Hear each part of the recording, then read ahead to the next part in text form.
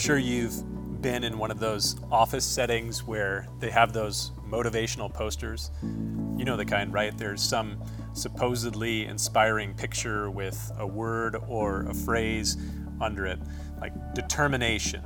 Some people want it to happen. Some people wish it would happen. Some people make it happen. I don't know about you, but I've always found those posters to be a little funny. They kind of make me laugh quite a bit more than they make me feel inspired. But perhaps you've heard of Despair Incorporated and their demotivator line of posters. One of them says, motivation. If a pretty poster and a cute saying are all that it takes to motivate you, you probably have a very easy job, the kind that robots will be doing really soon. And then one of my favorites has this picture of a sinking ship, and it says mistakes. It could be that the purpose of your life is only to serve as a warning to others. Last week, Pastor Mark shared about an event in the life of King David of Israel from 3,000 years ago. And it is one of those events that always reminds me of that poster. It could be that the purpose of your life is only to serve as a warning to others. King David's actions in 2 Samuel chapter 11 and 12 are a chain reaction of sinful, bad decisions, of mistakes. And everything that he does is an important warning to us, if we will take heed to it, if we will consider what is being said by those things that he does and recognize that we shouldn't do what he is doing. But the story of King David often causes us to have a bit of a cognitive dissonance. When you look at the story of David in 2 Samuel chapter 11 and 12, his sin with Bathsheba and his plan to cover it up, reading the mistaken, sinful actions of David in that passage, you can't help but find yourself kind of shaking your head and wondering, how on earth is this guy called a man after God's own heart? That's what the scriptures call him, a man after God's own heart. And as Pastor Mark mentioned last time, David in 2 Samuel chapter 11 and chapter 12, he broke every one of God's 10 commandments. He certainly didn't honor God in the things that he did. He coveted his neighbor's wife. He committed adultery. In doing so, he took what was not his. He stole. His adultery was a form of idolatry, and then he lies about his adultery, and then he commits murder to cover up his adultery. So he certainly doesn't honor his father and his mother when he is coveting and stealing and committing adultery and lying about it and committing murder. But prior to that, in 1 Samuel chapter 13, before David is anointed as king, God calls David a man after his own heart. And you look at this and you kind of wonder, like, really? This scoundrel's a man after God's own heart? He's not the kind of role model that I would want for my kids. He's not the kind of guy that I'd want to leave my kids around. Now, admittedly, 1 Samuel chapter 13, when God says that David is a man after my own heart, is a long time before 2 Samuel chapter 11. And so when you look at the events of what take place in David's life in his sin with Bathsheba and his plan to cover it up, you look at it and you just wonder, man, how the mighty have fallen. And sadly, that is the testimony of far too many people. Right now, there is a part of me that is grieving over some recent news about an individual that I looked up to, and a lot of people looked up to, as you would have said, a man after God's own heart, an individual that many people, including myself, considered to be a pattern to follow as a pastor, as a preacher. And news has been coming out over the last several weeks about his failures and his falling, having to do with some of the very same things, not murder, thankfully, but some of the very same things that David is guilty of there in that passage in 2 Samuel chapter 11 and 12. And once again, the words of another preacher in our nation come to mind, that the best of men are men at best. And sometimes we really see just how fallen we really are in some of the people that we look up to. But when you think about David, he had some great high heights. And at those great times in his life, slaying Goliath or writing the Psalms or being this great great leader militarily, and going and bringing the Ark of the Covenant of the Lord back to its rightful place and working to try and build God a temple. All these things, you look at that and you go, this is someone who is a pattern to follow. But he had a lot of low lows as well. And sometimes when you look at the events, like what Pastor Mark talked about last week, you kind of think like maybe they need to cancel King David. And it's an unfortunate reality. You know, as an aside, one of the proofs, I think, that shows that the scriptures are an inspired, work of God, that God inspired these things, is that the text of the scriptures don't whitewash the heroes of scripture. You see guys like Abraham or King David for who they really are, that they were not perfect and they did fall short of God's glory frequently. And so if the Bible was merely just a history book, then 2 Samuel chapter 11 and 12, they probably wouldn't even be in there, but they are in there, and they're there to reveal some important things. So why are they there? Because they're meant to reveal important things about God, his nature and his will, the reality of who we are and who our heroes are. When we see us and our heroes in light of who we really are, it reveals the greatness of God to a greater extent. So back to that question though, how on earth is this guy David called in the scriptures a man after God's own heart, after he did some really horrible things? And that's not the only thing. His sin with Bathsheba and his plan to cover it up in 2 Samuel chapter 11 and 12, that's not the only time that he fell short and stumbled and revealed his humanness and his fallenness. So how is it possible that he is a man after God's own heart? And that really is a good question, and one to think about, and one that I think at least has an answer in some part found in something that David wrote following the events of 2 Samuel chapter 12. In 2 Samuel chapter 12, the prophet Nathan, he calls David out for his hidden iniquity with some of the most piercing words of Scripture. In response to Nathan's parable, Nathan tells David this parable about there's a guy in your kingdom who stole this lamb from his neighbor, and this guy who stole it, he had tons of stuff, and he steals this one thing from his neighbor, and that's the only thing his neighbor had. And in response to that, David is filled with anger. He says in the text, as the Lord lives, this man who's done this, he shall surely die. And he is really angry by this. And in response to that, Nathan looks at David and he says, you are the man. You have killed Uriah the Hittite with the sword. You have taken his wife to be your wife. You have killed Uriah. And this is probably about a year after all of those events took place.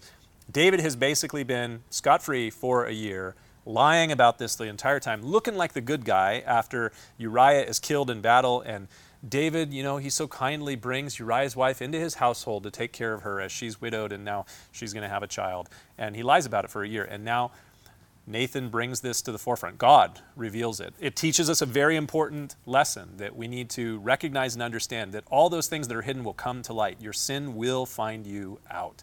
And we see that with David and Nathan there in 2 Samuel chapter 12. Now, at that moment, when the king's sin was exposed, David had a choice.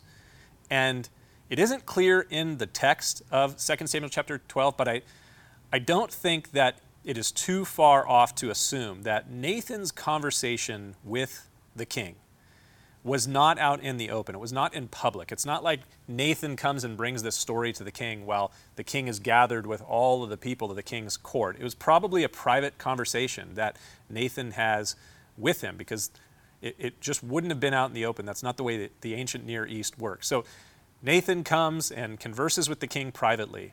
And it has already been established in the story that David, he has no problem killing somebody to cover things up. He has no problem killing someone who's close to him, because Uriah the Hittite had been one of David's mighty men.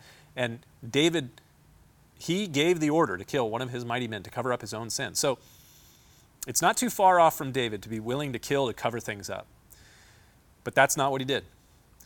Instead, we have his response recorded for us in a psalm that he wrote after these things took place, in Psalm 51. And it's considered by many to be one of the most beautiful of all of the Psalms. There's 150 Psalms in the book of Psalms in the Old Testament, and Psalm 51 is one of the ones that really ministers to a lot of people.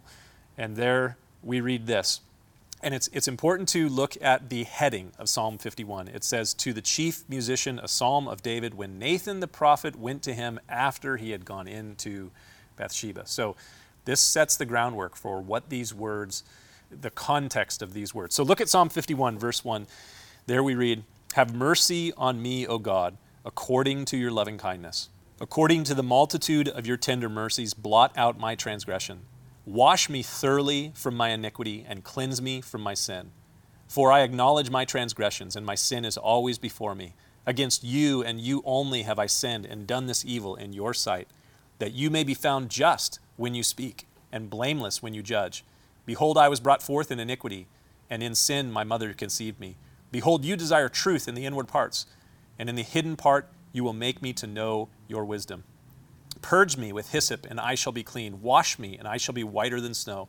Make me hear joy and gladness, that the bones you have broken may rejoice. Hide your face from my sins and blot out my iniquities. Create in me a clean heart, O God, and renew a steadfast spirit within me.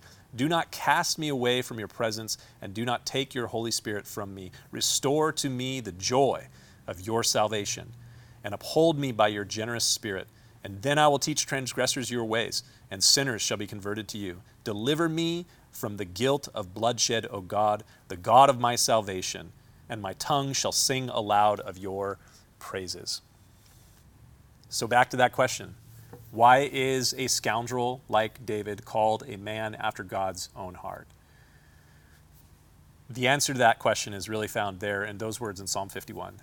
Because when David was exposed, he confessed and he repented. And he found comfort and joy in the saving grace of a merciful God. He cried out to God and he said there, "God, in your loving kindness and by your mercy, save and deliver me from iniquity, transgression, and sin. Wash me and cleanse me and purge me. Blot out my transgressions. I am an evil, wicked sinner, and I need your redeeming, saving grace." That was David's response in all of the things that went on in 2 Samuel chapter 11 and 12, his sin. And then when his sin finds him out, instead of trying to continue the cover-up, he comes clean and he says, "I have sinned. I am the man." And we have this beautiful picture of him praising God for God's deliverance and the joy of God's salvation.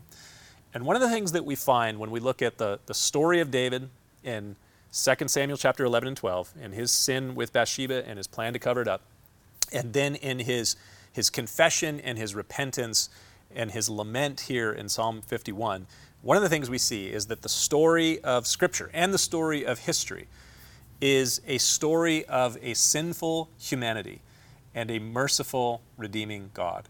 The overarching story of Scripture is one of salvation. Theologians call this the meta-narrative of the Bible, this big overarching story, the meta-narrative of the Bible. And it occurs in 4 acts: creation, fall, redemption, and restoration. And so the Bible at its core is a redemptive story. And when you think about it, that really is the best kind of story. Redemptive stories, they are some of our favorite. The dad who rescues his daughter, the prince who saves the princess, the superhero that saves the world, the Avengers that save not just the world but the universe. And I want to suggest to you that there is a reason that we humans love these kind of redemptive Savior stories. We love redemptive Savior stories because there is something in us that reverberates with those stories. We recognize that we are lost and that we are in need of a Savior. We're in need of a rescuing Redeemer to come in at just the right time. We are constantly reminded of our lostness and the brokenness of our society. Every single day we are confronted by our own failures and we are confronted by the brokenness of the world that we live in. And we deeply desire a Redeemer, and we deeply desire the redemption that Redeemer could give. And though one of the core tenets of postmodernism, which is the ruling philosophy of our day, one of the core tenets of postmodernism is the denial and rejection of all meta-narratives, we still long for this redemptive story to be true. A lost and broken people in need of redemption and restoration. What is not to love about that story? The question, though, is that story true? That is the story that we're presented with in the Scriptures, but though we want that story, we still question, is that story true? I want it to be true. I wish it were true. I would love for it to be true, but is it true? Well, that is one of the things that I have been addressing in the previous series that we had here at the church called First Things First. We did the 5-week series through the month of August, and going back to establishing the basis for why we believe that these things are true. Is there validity to the faith of Christ? And so that's what we were going through in that series, First Things First. And I believe that there is evidence. There is evidence that supports the claim that the salvation story of the Bible, with Jesus at the center, it is true. It is an actual reality for us. And that's what I spent those 5 weeks driving home in August. And you can check out those videos. Just go to our website. You can either get the audio podcast or the videos. Go to lifeinconnection.com. You can listen to the First Things First messages. But I want to come back to this point. The overarching story of Scripture is one of salvation.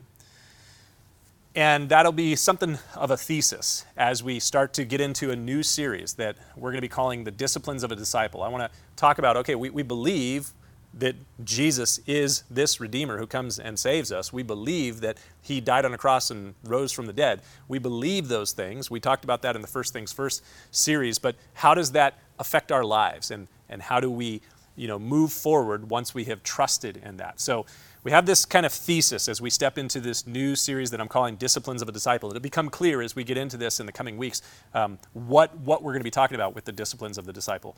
But the overarching story of Scripture is one of salvation. So that's kind of the thesis for this. But that really brings forth some questions. I've got questions, as they say. So when we talk about the overarching story of Scripture being one of salvation, salvation of who? Salvation from what? And salvation unto what ends? So in this series, we're going to be kind of getting into those things, but we have to start with kind of this area having to do with salvation. Because when we're talking about the disciplines of the disciple, we're talking about a person who is a follower of Christ, a disciple, and one who is an obedient follower of Christ who is growing towards maturity. That's ultimately what we want to be doing, is growing towards maturity. And all of this really goes back to something I shared at the very beginning of August on these broadcasts and here at the church. And that has to do with the fact that after 17, almost 18 months of going through all the chaos of COVID for 2020 and 2021, it seems as though, and a lot of people who are followers of Jesus, disciples, Christians, that these events and the stress of these events has kind of brought out our carnality, our flesh, and revealed the extent to which we probably still need to grow towards maturity. So my hope is that through that First Things First series and through this Disciplines of a Disciple series that we can kind of develop a progress, if you will, in growing towards maturity. And I think that this is a necessary topic. It is a topic that is important for the person that is interested in Christianity but maybe not yet a Christian. But it is a topic that is essential for the person that has been a Christian for any length of time, maybe just a short period of time, and you want to understand a little bit more about what this thing is that the Bible calls a walking with Jesus. But this is a necessary teaching and a necessary series for someone who's been a Christian for a really long time, maybe even decades, because it is entirely possible to be a Christian, as they say. That is, someone that is trusted in Christ. And it's possible to be a Christian and yet not be a faithful disciple, an obedient follower of Jesus. And I have a lot that I could and would like to say about that, but I'll just leave it at that for the moment, and we're going to talk about that a little bit more as we go into some more messages on this topic. For Jesus, the focus in His ministry was making disciples, not just converts, not just believers. That's what He commissioned His followers to do. In fact, in what we call the Great Commission in the Bible, in Matthew chapter 28, just before Jesus ascended into heaven as He's gathered with His disciples, He says to His disciples, "Go therefore and make disciples of all nations, baptizing them in the name of the Father and of the Son and of the Holy Spirit, teaching them to observe all the things that I have commanded you, and lo, I am with you always, even to the end of the age. Amen." Go, Jesus says, and make disciples. That's what followers of Jesus, disciples, and churches, which are gatherings of disciples, that's what we have been doing for the last 20 centuries. And that's what we will continue to do even to the end of the age when Jesus returns. That's what I and other leaders at churches are committed to, at this church are committed to making disciples, turning all of you, hopefully, into faithful or more faithful followers of Jesus. But here's the thing. the call to discipleship, the call to becoming a follower of Jesus, and that first step to being a disciple is a call to salvation. To show you this, we always turn to the Scriptures, and there's probably no better place in all of the Scriptures to show that this call to be a disciple is a call to salvation than what we see in the words of the opening of the church, the beginning of the church, in Acts chapter 2. In Acts chapter 2, you have what we would call the birth of the church, as Jesus' disciples are beginning to take the message of Jesus to the multitudes. And in Acts chapter 2, we see that one of Jesus' disciples, the apostle Peter, he preaches to a huge gathering of people in Jerusalem. And at the end of his message, after he has given this message about Jesus being crucified, buried, and risen from the dead, he says this to the people that are gathered there all together in Jerusalem. Acts chapter 2, beginning at verse 36. Therefore, let all the house of Israel know assuredly that God has made this Jesus, whom you crucified, both Lord and Christ. Now, when they heard this, all the multitudes, the people that were listening, they were cut to the heart, and they said to Peter and the rest of the apostles, Men and brethren, what shall we do? And Peter said to them, Repent, and let every one of you be baptized in the name of Jesus Christ for the remission, the removal, the blotting out of sins, and you shall receive the gift of the Holy Spirit. For the promise is to you and to your children and to all who will come after you,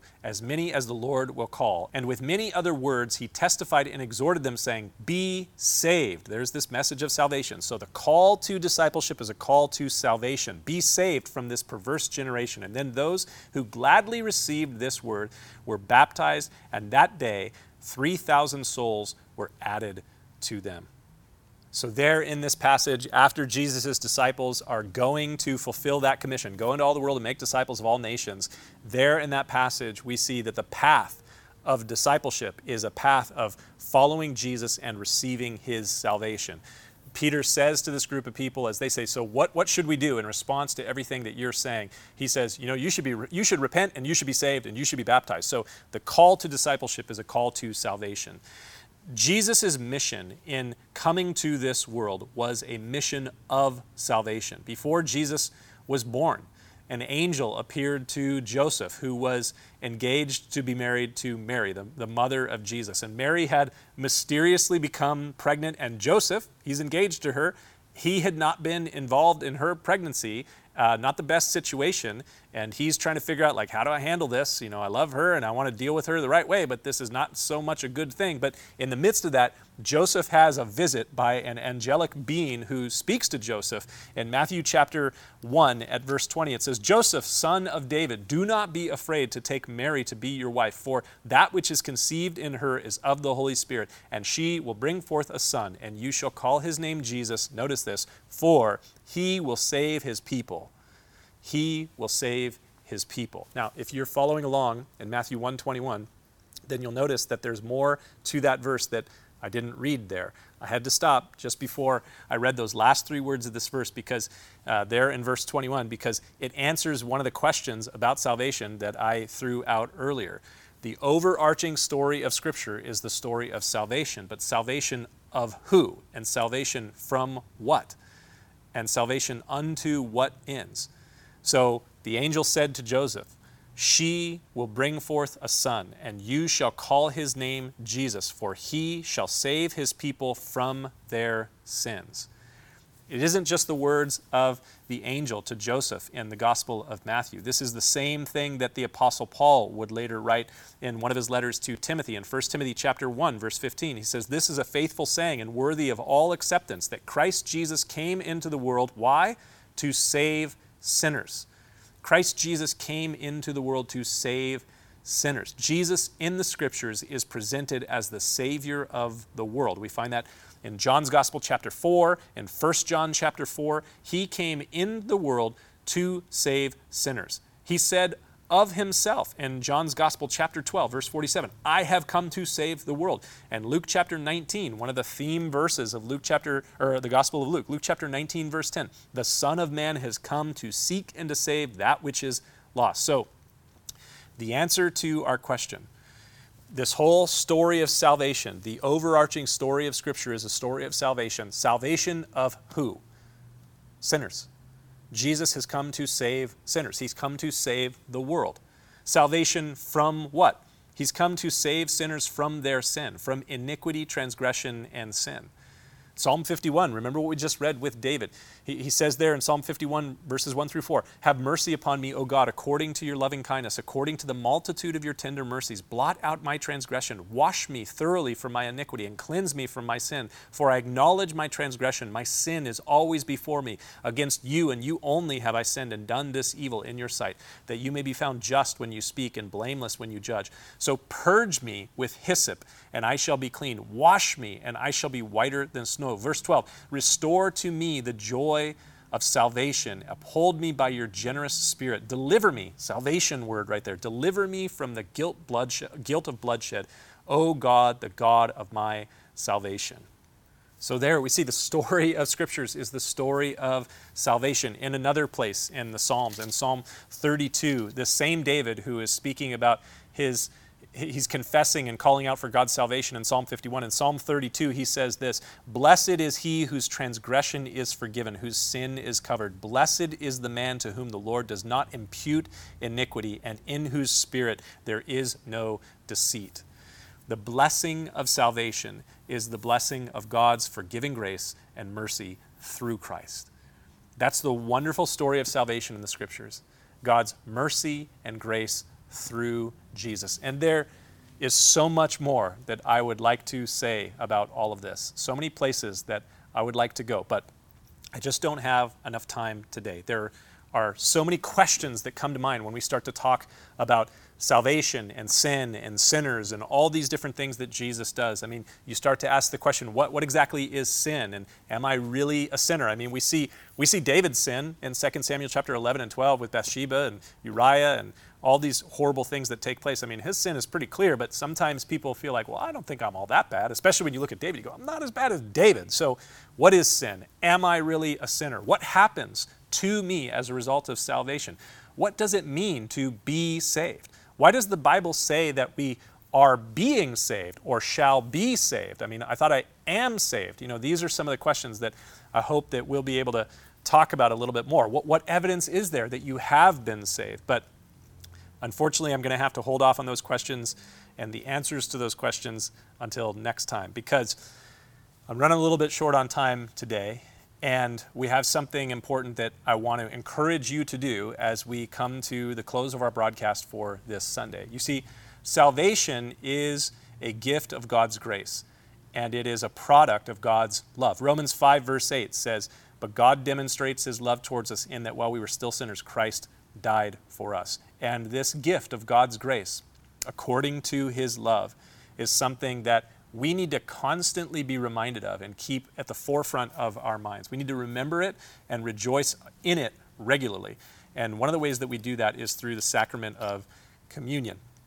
Jesus, on the night that he was betrayed by one of his disciples, by Judas, and the night that he would be arrested and ultimately charged to be put to death, the night before he would be crucified, he partook of a meal with his disciples. And at a certain point in the meal, he took bread and he broke it and he gave it to his disciples, and he says, "Take, eat, this is my body which is broken for you. Do this in remembrance of me."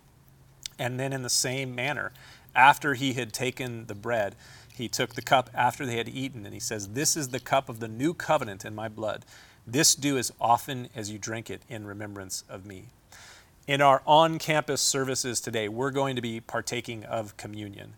And I want to encourage you, if you're watching this online and at home and you're not going to be gathered together with us for our Sunday services here at the church, then I want to encourage you that at some point this week, maybe you would sit down with a Bible, with a little bit of grape juice if you have some, a little piece of bread, and that you would consider what Jesus did for you and his body being broken for you, his blood being shed, so that you could receive salvation. Jesus was delivered up to the cross. His body was broken for us. His blood was shed for us so that you and I could receive this salvation. And we could experience the blessedness of having our sins forgiven. And we could experience the joy and the rejoicing of his salvation as we are completely saved wholly and completely saved, spirit, soul, and body. So in communion, we remember Jesus' body that was broken for us, his blood that was shed for us, that we would be able to be saved. So my encouragement to you today, this week, is that maybe you'd set aside some time. You can open up your Bible to 1 Corinthians chapter 11, beginning at about verse 23, and read through that passage, and you can be led by the Scriptures through communion. If you don't have the elements of communion, you are welcome to stop by here at the church office. The church office is open Monday through Thursday, regular business hours. We'd love to give you one of these little things that we have here. We're going to use these Sunday morning here at the church as we partake of communion as well. So I know that maybe you don't have these things, these elements with you right now at home, but you can come pick them up if you want to do this later on. And just allow the Scriptures to lead you through communion as you remember Jesus' body that was broken for you, his blood that was shed for you. But next week, we're going to come back to this topic about salvation. What are we saved from? What are we saved unto? What is salvation all about? What does it entail? What does it bring about in us? And then why are we starting with this when we're talking about the disciplines of a disciple? And I'll just give you a little preview. You really only become a true disciple and follower of Jesus by first receiving his gift of grace and salvation that comes only through the work that he did on the cross. So that's where we're going next week. I hope you'll join with us then. Father God, I thank you for the privilege, the opportunity that it is to be able to gather together even at a distance, even over technology, to go through the Scriptures. Your word is living and powerful and sharper than any two-edged sword. And you have given it to us so that we might know you, what you are like and what you desire. And Lord, that we might come into a relationship with you through the work that you did on our behalf, Jesus. So I pray that we would grow in our knowledge of you. We would grow closer to you as we pray, as we study your word, as we fellowship with one another in all these different ways. God, do a work in your church as wherever we may be. We ask this in Jesus' name. Amen.